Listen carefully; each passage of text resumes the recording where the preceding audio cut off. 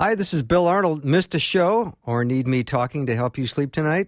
I have several solutions to that situation. Here are the podcasts from the show. You are the best for listening and supporting Faith Radio.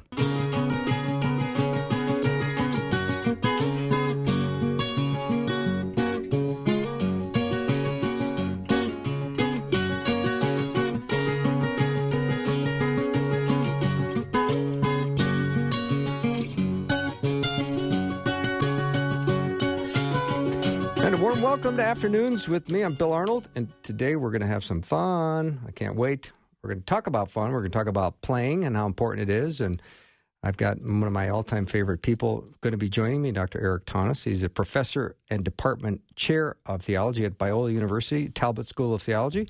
He's also a pastor at Grace Evangelical Free Church in La Mirada, California. He's written a lot of books, but we don't need to talk about those. Erik, welcome.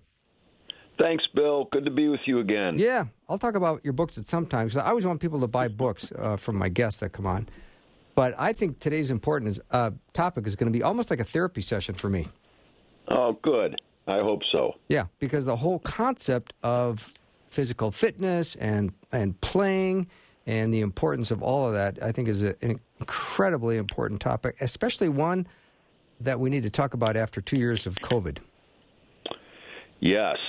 Yeah, being quarantined and isolated and concerned and even fearful, as so many have been, it's time for some play, running out in the park and having fun. Yeah.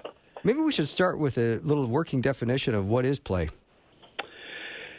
Yeah, so I as a kid, I had some challenges in my life, and I found play to be just what you said at the beginning. It was therapeutic. I didn't realize it at the time, but it was a source of mental health, emotional health, and spiritual and of course physical health that I wasn't really conscious of. But during challenging times I would go through, I would find myself drawn to Colony Park, which it wasn't far from my house, and I would head there and I would go off into another world, and it was wonderfully perspective-bringing and refreshing, and the ability to enter into the world of play was incredibly good for my soul, and I can't overstate the importance of it in my life. And so there are elements of play that make it what it is, that provide that sort of benefit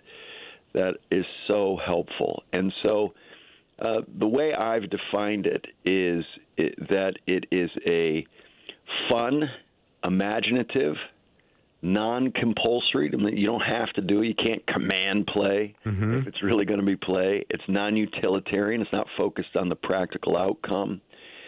And it's filled with creativity and spontaneity and humor, and it provides perspective and diversion and rest from the daily work that we necessarily have to do. And as a Christian, especially, I want to define play, because play can become an idol.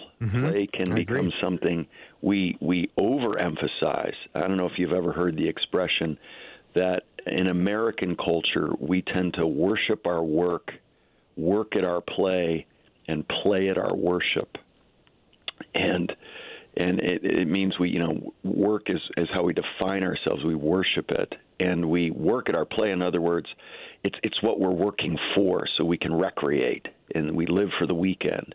And we play at our worship. It's the thing we these days tend to not take as seriously as anything.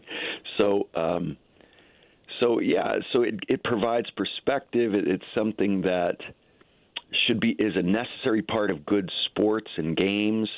If there's a lack of playfulness, it loses the joy. It loses what games are intended to provide for us. And so it's an incredibly important thing. Christians a lot of times don't know what to do with it, because it seems frivolous when people are dying and need Jesus, and people are hungry around the world and wars are raging. How can we play? Well, we have hope, because Jesus is going to win. And so in light of that hope, we're able to play with a reckless abandon. In your article that you wrote in the Gospel Coalition. Yeah. You made some great points. I mean, your first point about observing a bunch of 5-year-olds getting a tennis lesson, because I used to teach tennis, so I know exactly what you were talking about. How, the instructor was asking these kids to, run back and forth over a 10-foot span. They did more than that. They were skipping, leaping, bounding, hopping, spinning, laughing, imitating animals, running with eyes closed, dramatically falling, jumping up and down, and crashing into one another. Those are kids that know how to play.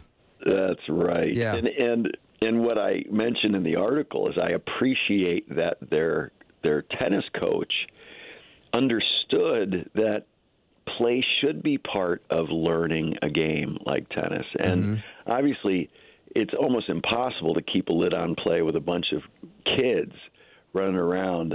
There were 5-year-olds actually at this lesson. So if you try to keep a lid on play for 5-year-olds, you're going to be really frustrated. And obviously you want them to learn something. Right. And there needs to be, we're here.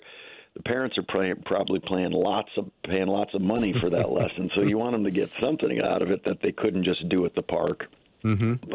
But at the same time, you have to have a huge allowance for playfulness, because that tennis racket's going to become a guitar in no time, and you just need to let it be that, and they're going to ride it like a horse. And if you don't have a huge allowance for play, then you just don't understand what sports is about and what games are about. And so, yeah, it was a great example. And I contrast that with that same week I saw that, hearing about a parent who got arrested because this father was actually putting drugs in the water source of his kids' tennis opponents so that they would be lethargic on the court and his kid would win. I mean, it's evil. I mean, so sports can be either a source of great joy, or it can be a source of idolatry that's just evil. Mm-hmm. Erik, don't you remember one of the very first things, if you ever, for a second, suggested you were bored at home? Your mom would either give you a job to do, like go clean the garage, or the common order was just go out and play, right? Yes, yeah. And I fear that the ability to do that, to just go out and play, is something that even kids are less and less proficient at, because we've always got entertainment at our fingertips, literally, with video games and Netflix endlessly, and so I've read quite a bit on the helpfulness of boredom, that when you feel like that entertainment isn't being handed to you and you're somehow responsible for finding something interesting to do, that it actually creates an ability to think and be creative and overcome your boredom in your own resourcefulness, rather than it being handed to you all the time. Mm-hmm. And so we're stunted in the way human development should be taking place, because we're bombarded with entertainment and being handed off to us instead of creating it to some degree ourselves. So when you were young, Erik, and you went to Colony Park, what did you do when you got there?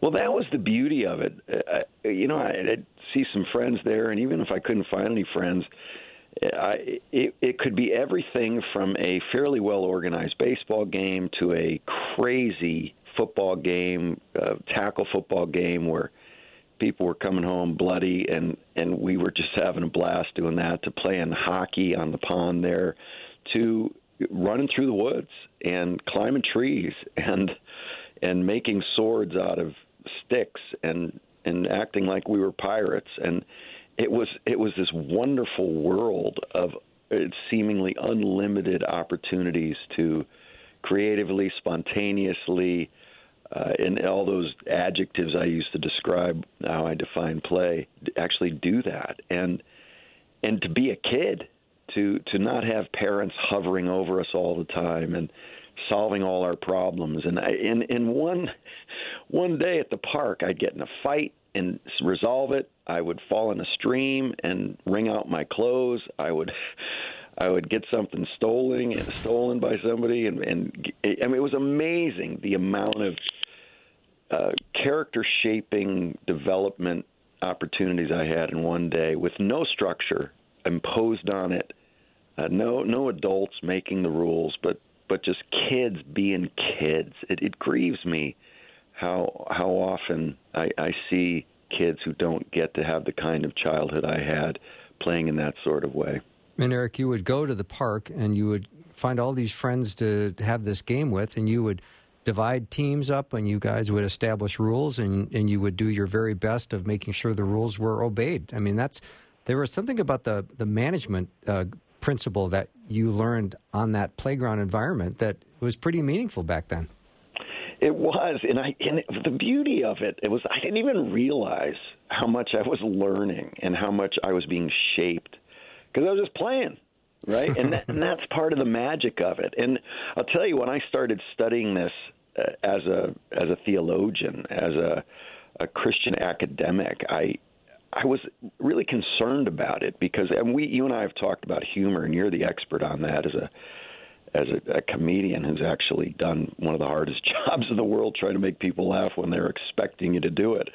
But when you examine things like play, like humor, you can almost kill the thing if you're not careful, because there's something about it that's just magical, that it is so human that you don't want to overly define it. You don't want to overly think it. Now, I was compelled to do this because of how often I can sin in the context of play, because it can become too important that I win this game. Too much of my identity can be based on my success at this game I'm playing, and I kill the play in that. That's why I think competition and play should beautifully go together. But you're right. When kids get together, they make up rules, and sometimes the rules cohere with well-established games like sports that we play.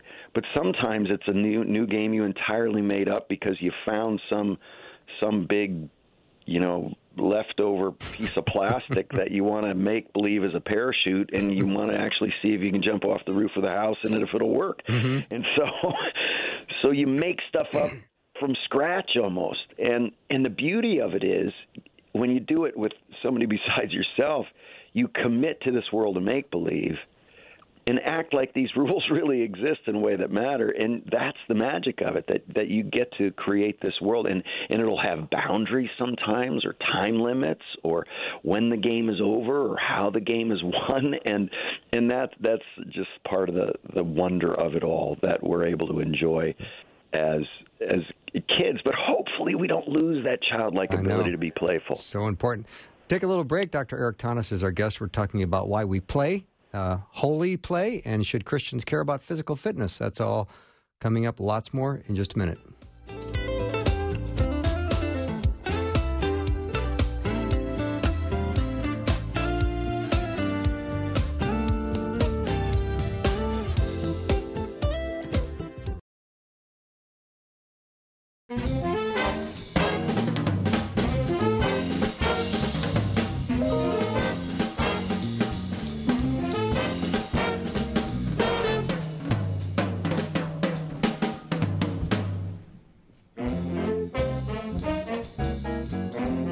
Welcome back to the show. Dr. Erik Thoennes is my guest, and surprise, Erik, Peter Kapsner is joining us starting right now. Hey, Peter.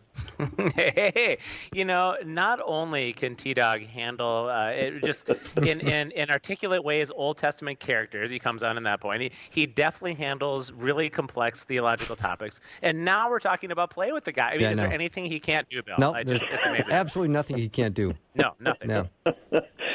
No, there are only a few things I can do. That's more like it. Yeah, my wife is good at about 70 things. I can do about 4. So as we talk about playing today and how important that is, it didn't make sense to me at the time, but my stepdad was a captain of 2 college teams at the University of Minnesota. So, I mean, if you play one sport in college, you're doing pretty good. But if you're on playing 2 sports in college, that's pretty cool. And he was captain of both teams. And every time I would come home from a hockey game or a baseball game and we'd be sitting at the dinner table, his first question to me was always, "Did you have fun today?" And I was beautiful. going, no, but I asked me if we won, because we won. I always wanted to tell him that we won. That's a wise dad right there. And his question was always, did you have fun? And fun was the goal. Yeah, that is really, really wise of him to do that. And I have I've worked in sports ministry. I have a lot of friends who work in sports ministry, and I've had kids in athletics, and I've coached, and out-of-control parents who completely lose perspective and are trying to relive their glory days through their kids is one of the biggest problems, I think, in our society. And they lose perspective entirely. And you end up with brawls at games, and kids, you shape kids so all that matters is that they win, and they lose perspective, and they don't learn the things they're supposed to be learning. They get so wrongly directed by parents who lose perspective. And don't ask that question. This is fun. Now, I bet you took it seriously enough, Bill, where he didn't have to try to get you to care, right? So that's the other part of it. So on one hand, we can say, it's just a game, who cares? And that's not healthy either, because for a Christian, nothing is a throwaway, right? Nothing is trivial. Because everything, whether eating or drinking, Paul says, do it to the glory of God. So if I can eat or drink to the glory of God, something I devote a lot of time and energy into, like a sport I play, should be something I seek to glorify God and take seriously to that degree that I want to steward this opportunity well. These gifts God's given me, I want to use them to the glory of God. I want to be a good teammate and help my team accomplish the goals we set, and be encouraging to my coach to be led by him in a way where it's a joy to lead me. And so you want to take it seriously, but and so you don't trivialize it and act like it doesn't matter. But on the other hand, we can turn it into an idol. We can turn it into something we worship. We can turn winning into something we ruthlessly pursue in a profoundly unchristian way. And so that balance between saying, hey, I can glorify God with this play, this game, this sport, but it's not an end in itself. It's actually a means to the glory of God. Erik, some of the most intriguing athletes to me over the years have been the people that are just ferocious competitors, but they're also very classy in defeat. Is there something even about the ability to bear witness as a believer that you are there to have fun, but part of the fun is just testing yourself or testing you with your team in a really fierce competitive way, but then turning around and being just the ultimate class in defeat? Can a Christian bear witness even in that kind of means? I think so. One of the most significant things about sport is it's this intense laboratory for character development, where in 1 hour, in a practice or in a game, you have an opportunity to cheat. You have an opportunity to be honest. You have an opportunity to tell the truth or lie about something, to give cheap shots, or to pick a guy up off the ground after you knock him down and within the rules, to be giving, to be unselfish or selfish. It's amazing how many opportunities you have to take a righteous course or an unrighteous one, a selfish one or an unselfish one. And when I coached as well as played for years, different sports, and I would say to my players, I will never get on you for lack of talent. I'll never get on you for mistakes, genuine mistakes you make. But I'm not going to tolerate lazy, stupid, or selfish.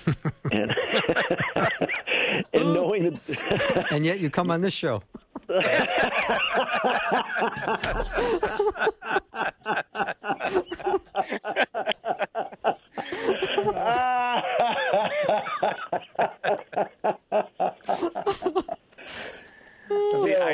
The bitter that right there is why you're a comedian. It's all about timing. The timing of that was superb. Oh, thank you.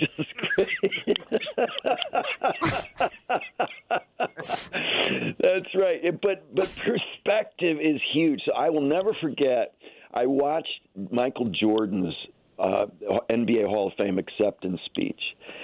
And then I watched David Robinson's. And Michael Jordan, the greatest basketball player who's ever lived, in my opinion. And, I mean, no one's ever done it like he did. He transformed the game. But it was actually really sad for me to listen to his acceptance speech, because He accomplished more than anyone ever has, and he still has so much to prove to people. And he was demeaning the high school coach who didn't start him on his team. He was making sure everybody knew he was the man. And David Robinson got up, and he's thanking the guy who provided the towels in the locker room. He's thanking the doorman at the stadium. It was amazing how he was able to have perspective and just be grateful instead of it being all about him. And so, yeah, an ability to have a gratitude and understand the grace of God in what you're able to do is so vital to be the kind of person who actually is able to play with freedom. I think when the sport isn't your God, you're actually able to play better than you would otherwise, because sports can be a wonderful gift, but it's a terrible God. And so once we turn it into a God, it kills the thing in the way it's intended to be played. So, Erik, let's talk a little bit about competition and play. Obviously they do coexist, but talk about can sometimes be a very complicated relationship. Yeah, in my research on this, I came across a fascinating quote, and it was, I can't even remember who said it right now, but he said in the article I was reading, we hate the spoil sport more than the cheat. So somebody says, I don't care about this. This is stupid. It's a stupid game anyway, and I'm just going to ignore the rules and act like none of this matters. So that's a spoil sport. He said, we hate the spoil sport more than the cheat because at least the cheat acts like the rules matter as he breaks them, right? that somebody, at least the cheat is committed to the game even though he's breaking the rules. The spoil sport, who acts like it doesn't matter, just doesn't get what we're doing here. And so once you don't commit to this world of make-believe that we are, you just ruin the game. And so competition means this matters. Competition means we're really going to commit to this because we respect each other and what we've decided to do with the next hour and a half as we play badminton or football or whatever it is. We're going to commit to this and act like it matters, and that's actually what enhances play. So I've watched in sports that, and it's not even just sports. It's board games. It's chess. It's anything we do that has that sporting game aspect to it.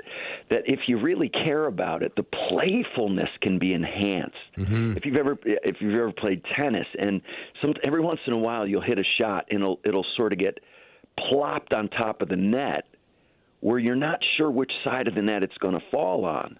And then, boom, it plops on your opponent's side, and you're like, yes! And they go, oh, no!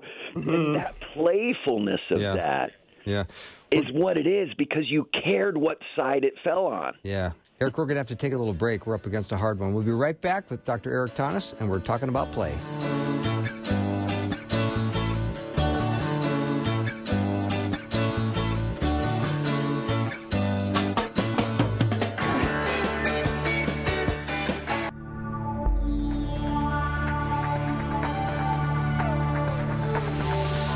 It's the afternoon show with Bill Arnold. Prime time, drive time. Let's get it started. Jump in your car. Yeah. What's for dinner? Hey. It's the afternoon show with Bill Arnold. If you just jumped in your car, we're talking about play today, which is, I think, a very important topic. Why we play. We're talking about holy play and should Christians care about physical fitness. Our guest is Dr. Erik Thoennes. I'm also joined by Dr. Peter Kapsner. And there was a great article in desiringgod.org that Erik wrote, and I'll just read this part. The most stirring images of play in the Bible occur in attempts to express the joy and freedom experienced in the coming kingdom of God. One of the most vivid of these images appears in Zechariah 8:5. The streets of the city shall be full of boys and girls playing in the streets. What a powerful image that is. I love that image.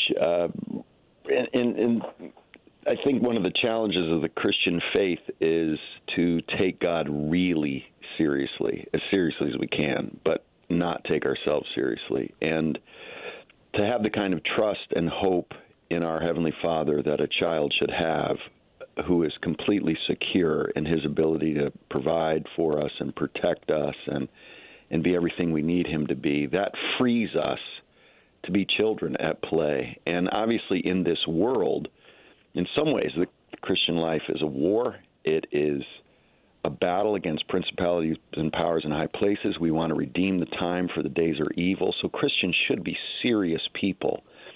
But because we have such profound hope in God's ability to keep his promises and care for us on a daily basis, but also ultimately and eternally, we can trust him with our lives to the point where there can be a playfulness in our lives that reflects that hope we have. Erik, is it at all appropriate to have even a playfulness with God in our conversations with God? I'm just thinking about the verse from John 15:15, where Jesus talks about the idea that I no longer call you servants, because a servant doesn't know his master's business. Instead, I've called you friends. For everything I've learned from my Father, I've made known to you. I think about Abraham being called a friend of God as well. What does it mean to share a friendship with God in that way, when clearly God needs to remain God in the situation? But how are we friends, and is there ever a playfulness in that? Yeah, I think playfulness should be woven into our lives, not just when we play games or sports, but when we're doing dishes with the family in the evening. Flicking some suds in my kid's face is really important, I think, and getting a little water fight going occasionally, and just having a playfulness to our lives, even in our conversations, to not be so serious that we don't indicate our hopefulness in God in that. So, see, I think playfulness should be woven into all of our lives, and including our relationship with the Lord. And again, there's a tension here, because we want to have a healthy fear of the Lord, and we want to know him as a holy, consuming fire who, in a very healthy way, stirs fear of him in a biblical way. But at the same time, because he's made a covenant with us, he compares with a marriage, because he's our Father and we're his children, because he's the groom and we're the bride, there's also a tender, eager ability to run into his presence the way a child runs into the arms of a loving father, with a playfulness, with a sense that he loves me and he likes me, and he's given me freedom as one of the children in his kingdom. So there can be an exuberance and a lack of walking on eggshells with him, because he's my Father who loves me. Erik, stress and mental health issues are at an all-time high right now, and I'm just talking about Peter.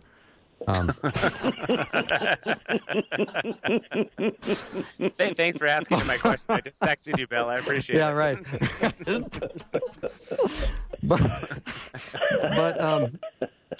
but we have this wonderful pharmacy of chemicals that God installed in our brain that we access with exercise. We exercise with playfulness. We have access to them because we do things like going to the park and playing and getting into a water fight, doing dishes. I mean, that does stimulate our brain, that part of our brain that gives us some joy and relief and reduction of pain. And so the idea that we need to play, I would imagine that pastors today should be encouraging their flock to play. Not only encouraging their flock to play, but playing with them. I remember I read an article a long time ago that talked about this, and one of the lines that struck me was, there's something wrong if your people as a pastor have never seen your legs.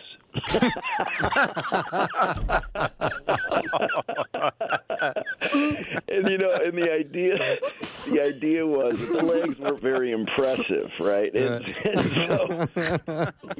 so it means get out there and play in the softball game that starts when your church goes to the park. Get out there and have a little fun with the youth group now and then. Even if you're not a good athlete, that even makes it better almost. If you're willing to be awkward in front of the kids who are terrified of being awkward themselves. That you're setting an example of someone who doesn't take yourself so seriously in your image that does that. So yes, I think we as leaders, again, need to communicate the kind of hope we have in a sovereign good God so much that even though we're getting after it for the sake of the kingdom, realizing that we're fighting against principalities and powers in high places, that we are so confident Jesus has won the day, that we can be playful people, that we can laugh well and deeply, and we can be examples of people who don't take ourselves so seriously because we take God so seriously. Mm-hmm. Erik, I tried to time this so the last 20 minutes we talk about how Christians should care about physical fitness. I think of even someone like Noah. I don't know how old he was when he started building the ark. What was he, 500? He was able to hoist a big timber over his head. You can't do that if you have sciatica. Yeah. Yeah, this is an interesting issue. I've done a little work on this, done some interviews and things, but so I don't want to overly emphasize this because Paul says that physical exercise is of some value, but the Bible teaches us to put the emphasis on the state of our souls. And so we need to have our priorities. And Paul was fighting a lot of cultural idolatry in this area, say in Corinth, which is probably the most superficially oriented culture you can imagine, except for Southern California. And so he's fighting this overemphasis on the physical, on the external. But the other side of that is we're made in God's image, and he makes us body, soul, and mind. And so to care about our bodies, the physical fitness, I think is a stewarding responsibility. Now, some people have disabilities that make it much harder. Some people have different challenges in maintaining this. So I don't want to, again, overemphasize it. But we do have the gift of our bodies. And as you were saying, there are endorphins. There are incredible benefits to valuing the body that God's blessed us with and stewarding it well, caring for it well, and enjoying the benefits of that come with it. One of the things I realize, I have a son with disabilities that throughout the years, I've pretty frequently had to carry him. Now, thankfully, he still isn't over 100 pounds, even though he's 15. But I've had to carry Isaac quite a bit. When we're walking a long way and he has to tap out for whatever reason, or we're doing a hike or going somewhere. And I'll never forget one day I was carrying him, and I was thinking, wow, here I am in my 50s, and I can still carry my son up a hill. Mm. And I thought back to when I was 12 years old and I started training for football, and then kept that up my whole life. For years I was always trying to get more fit. And I thought to myself, how amazing that I was just trying to get fit for football, basketball, and track. But God knew that part of my fitness was going to be so I could carry my son when I'm in my 50s. And I thought of the beautiful sovereignty of God in that. And I was so thankful that I'm still able to do that. And the usefulness of fitness, if you're able to have it, is a tremendous gift. Erik, in terms of that physical fitness, is it as pragmatic as being able to just simply have the capacity in the day to be able to do more? It just opens up a range of possibilities if you are physically fit. We're not obviously talking about becoming idolatrous about it, but if you're not terribly physically fit, then you're just simply limited in the types of things that you might be able to do even in kingdom life. Yeah, I think that's beautifully said. The same thing would be with other resources you're able to acquire. So financially, if I never have resources financially to provide for others, well, maybe I should rethink the way I'm stewarding my money. And so, yeah, I think that's a good way to look at it. I want to care for my body in a way where I'm able to be a blessing and encouragement. I may say, you know what, I'm only going to buy a car for $500. Well, don't ask me for a ride to the airport because we probably won't get there if that's going to happen. So, in the same way, I'm just going to care about the spiritual life. Well, then you're not going to be much help if you can't even climb a flight of stairs. So, and again, there are people who have different challenges physically that make those just the realities of their life, and I'm not dismissing that. But when we do have the ability to take care of ourselves, I think it's just stewardship to do that well. Erik, what about when a person's identity in a culture that appreciates and glamorizes beauty and fitness, when your appearance is a significant part of your identity? Yeah, I consistently, when I encourage people to exercise and take care of themselves, try to de-emphasize the appearance aspect of it, because that's not what it's about. Mm-hmm. We used to make fun of guys who had they were a beach lifter. They'd go to the gym and all they'd do was biceps and chest, and they had these skinny little legs because they just wanted to impress people when they went to the beach. It wasn't about getting their heart strong and just taking care of their body in a way that's health focused. It's appearance focused, which is not what we're talking about here.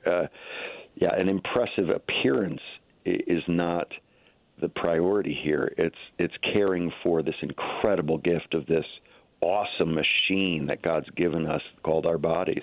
Nancy Pearcey's book, Love Thy Body, is a fantastic book on this. And it's amazing how she unpacks the connection between valuing the physical body and so many contemporary issues like transgenderism, as if my body's irrelevant to who I am according to my sex. Abortion, it says, it's just a clump of tissue, but this is a human being with a body, and even homosexuality is something that has a disregard for the way God's created our bodies. And so there are so many issues related to the value of the body where, one, we don't turn it into something we worship, but on the other hand, we value it to the point where we see it as a tremendous gift from God that will be resurrected. See, that's the resurrection is the big exclamation point on this. That God, we don't just die and go to heaven. We die, go to heaven, and then we're resurrected physically as Jesus was, which shows us how much God values the body, that now our physical bodies are incorporated into the eternal state. Mm. Great point, Erik. Dr. Erik Thoennes is our guest. He's a professor and department chair of theology at Biola University, Talbot School of Theology, as well as pastor at Grace Evangelical Church in La Mirada, California. He's author of several books, including Life's Biggest Questions, What the Bible Says About the Things That Matter Most, and many more. We'll take a short break and be right back with more Erik and Dr. Peter Kapsner.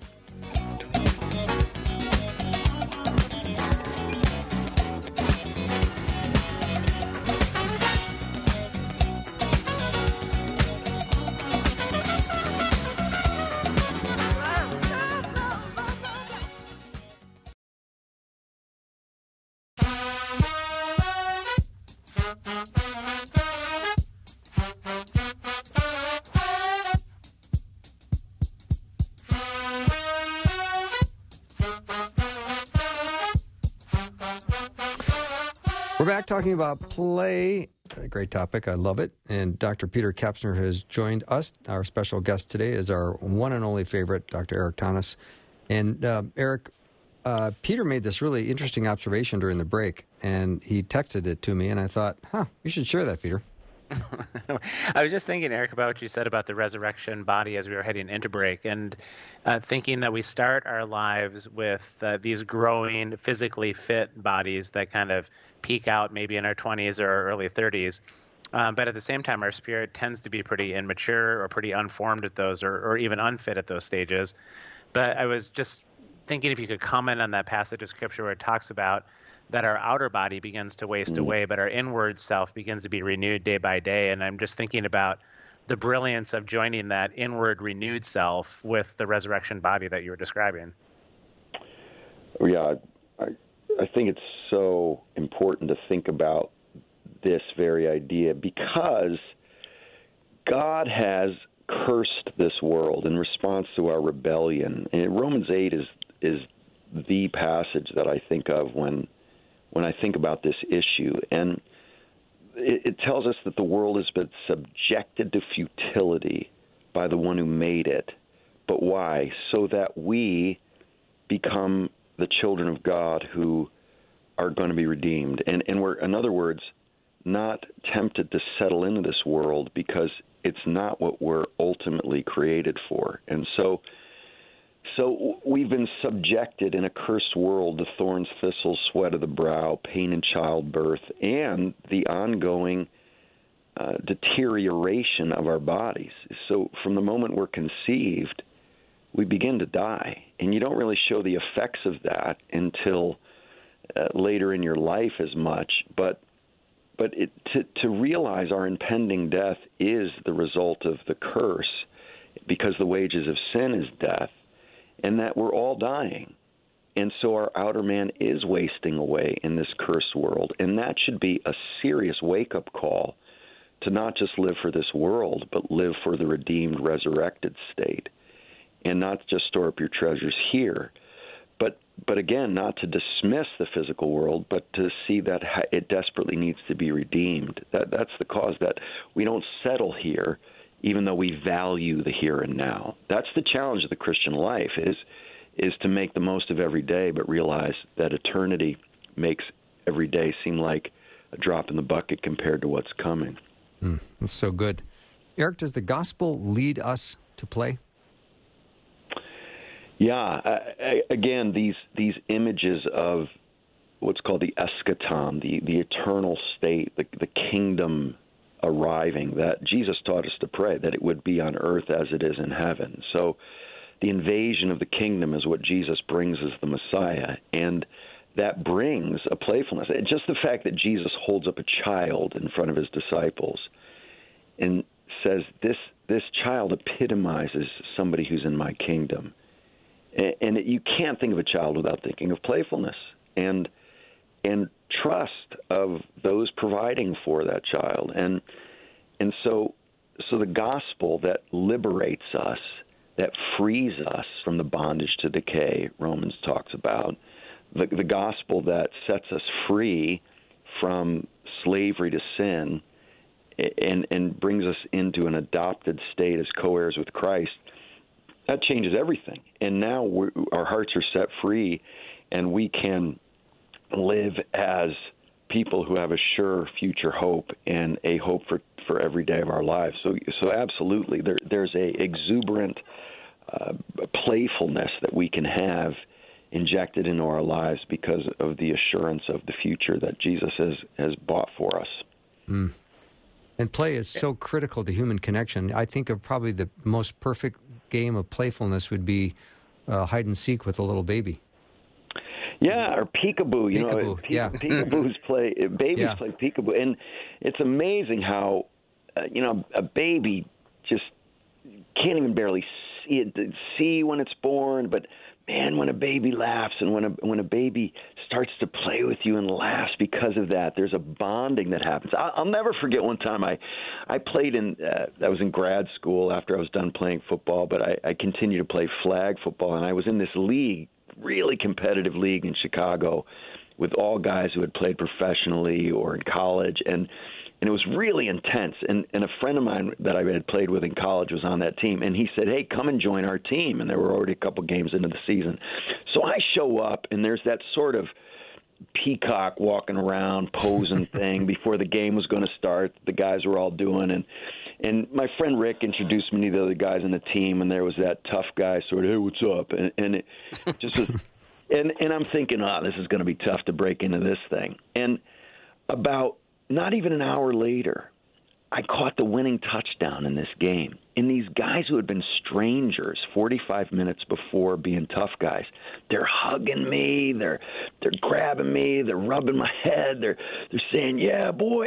And I thought, in normal life, it would have taken years to get to a hug with this guy. But in the context of sport, it accelerated that relationship and that bonding so that 45 minutes later, we're hugging each other like we're lifelong friends. It is amazing how bonding it can be relationally. Mm-hmm. Erik, if I'm somebody who's forgotten how to play, do you have just some easy suggestions to start developing that playful spirit again? Yeah, I would find some playful friends. We tend to gravitate to people who affirm how we feel and think and relate. But I really encourage people a lot of times to say, look, if you're growing in cynicism, don't surround yourself with people who affirm your cynicism. If you're apathetic, don't just make yourself feel better by hanging out with apathetic people. Challenge yourself to hang out with people different than you. And I think just people who have a playfulness as an example and an encouragement can be so helpful in this. And I don't know, buy a puppy, buy a kitten, do whatever it takes to regain a little childlike, not childish, but childlike joy in our lives, and pursue a relationship with the Lord where you're experiencing the freedom that an adopted child who has his future and his eternity sure. And then just seek. Go for a walk in the park. Do things that get you out of just the routines of being productive, and ask the Lord to give you a playfulness. And work in children's ministry. Do something to get yourself playing again. Mm-hmm. Just don't wear shorts. You don't want to scare the kids.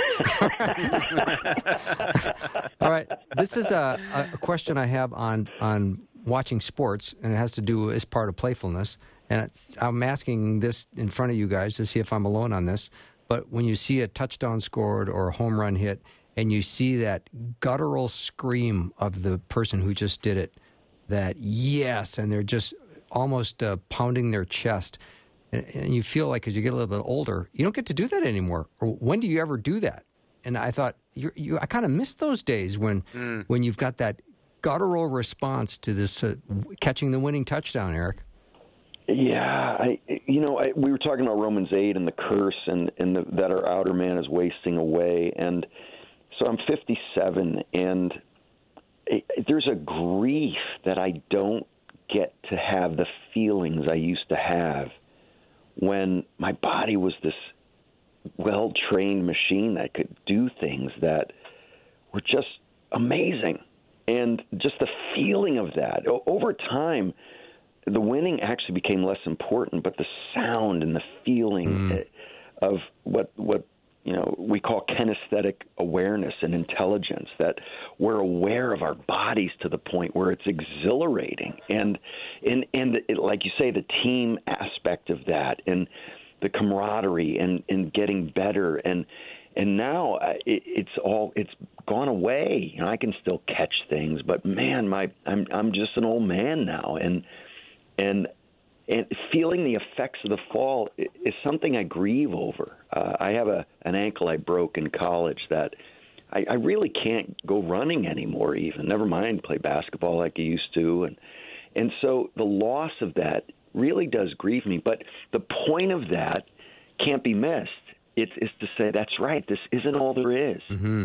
And as much as I miss that and should grieve over the loss of that, it points me to the eternal realities of the resurrected life we have with God and what really matters most. So it puts it in perspective. And so to enjoy it and appreciate it. And that guttural scream you're talking about, I think what that is actually Genesis 1, rule over and subdue, be fruitful and multiply. That's a pre-fall command to bring your personhood to bear on the created order that makes a difference. Yeah. And that athlete probably isn't thinking about Genesis 1, but I think that's what's going on, that he feels alive because he's making a difference with who God's made him to be. Erik, so much fun. Thank you so much for doing the show. It's been a blast. You guys are great. I love talking with you. Thanks so much. Dr. Erik Thoennes has been our guest. We'll take a little break, and thanks to Peter Kapsner, of course. We're going to take a break. When we come back, we're going to talk to Natasha Crane. Be right back.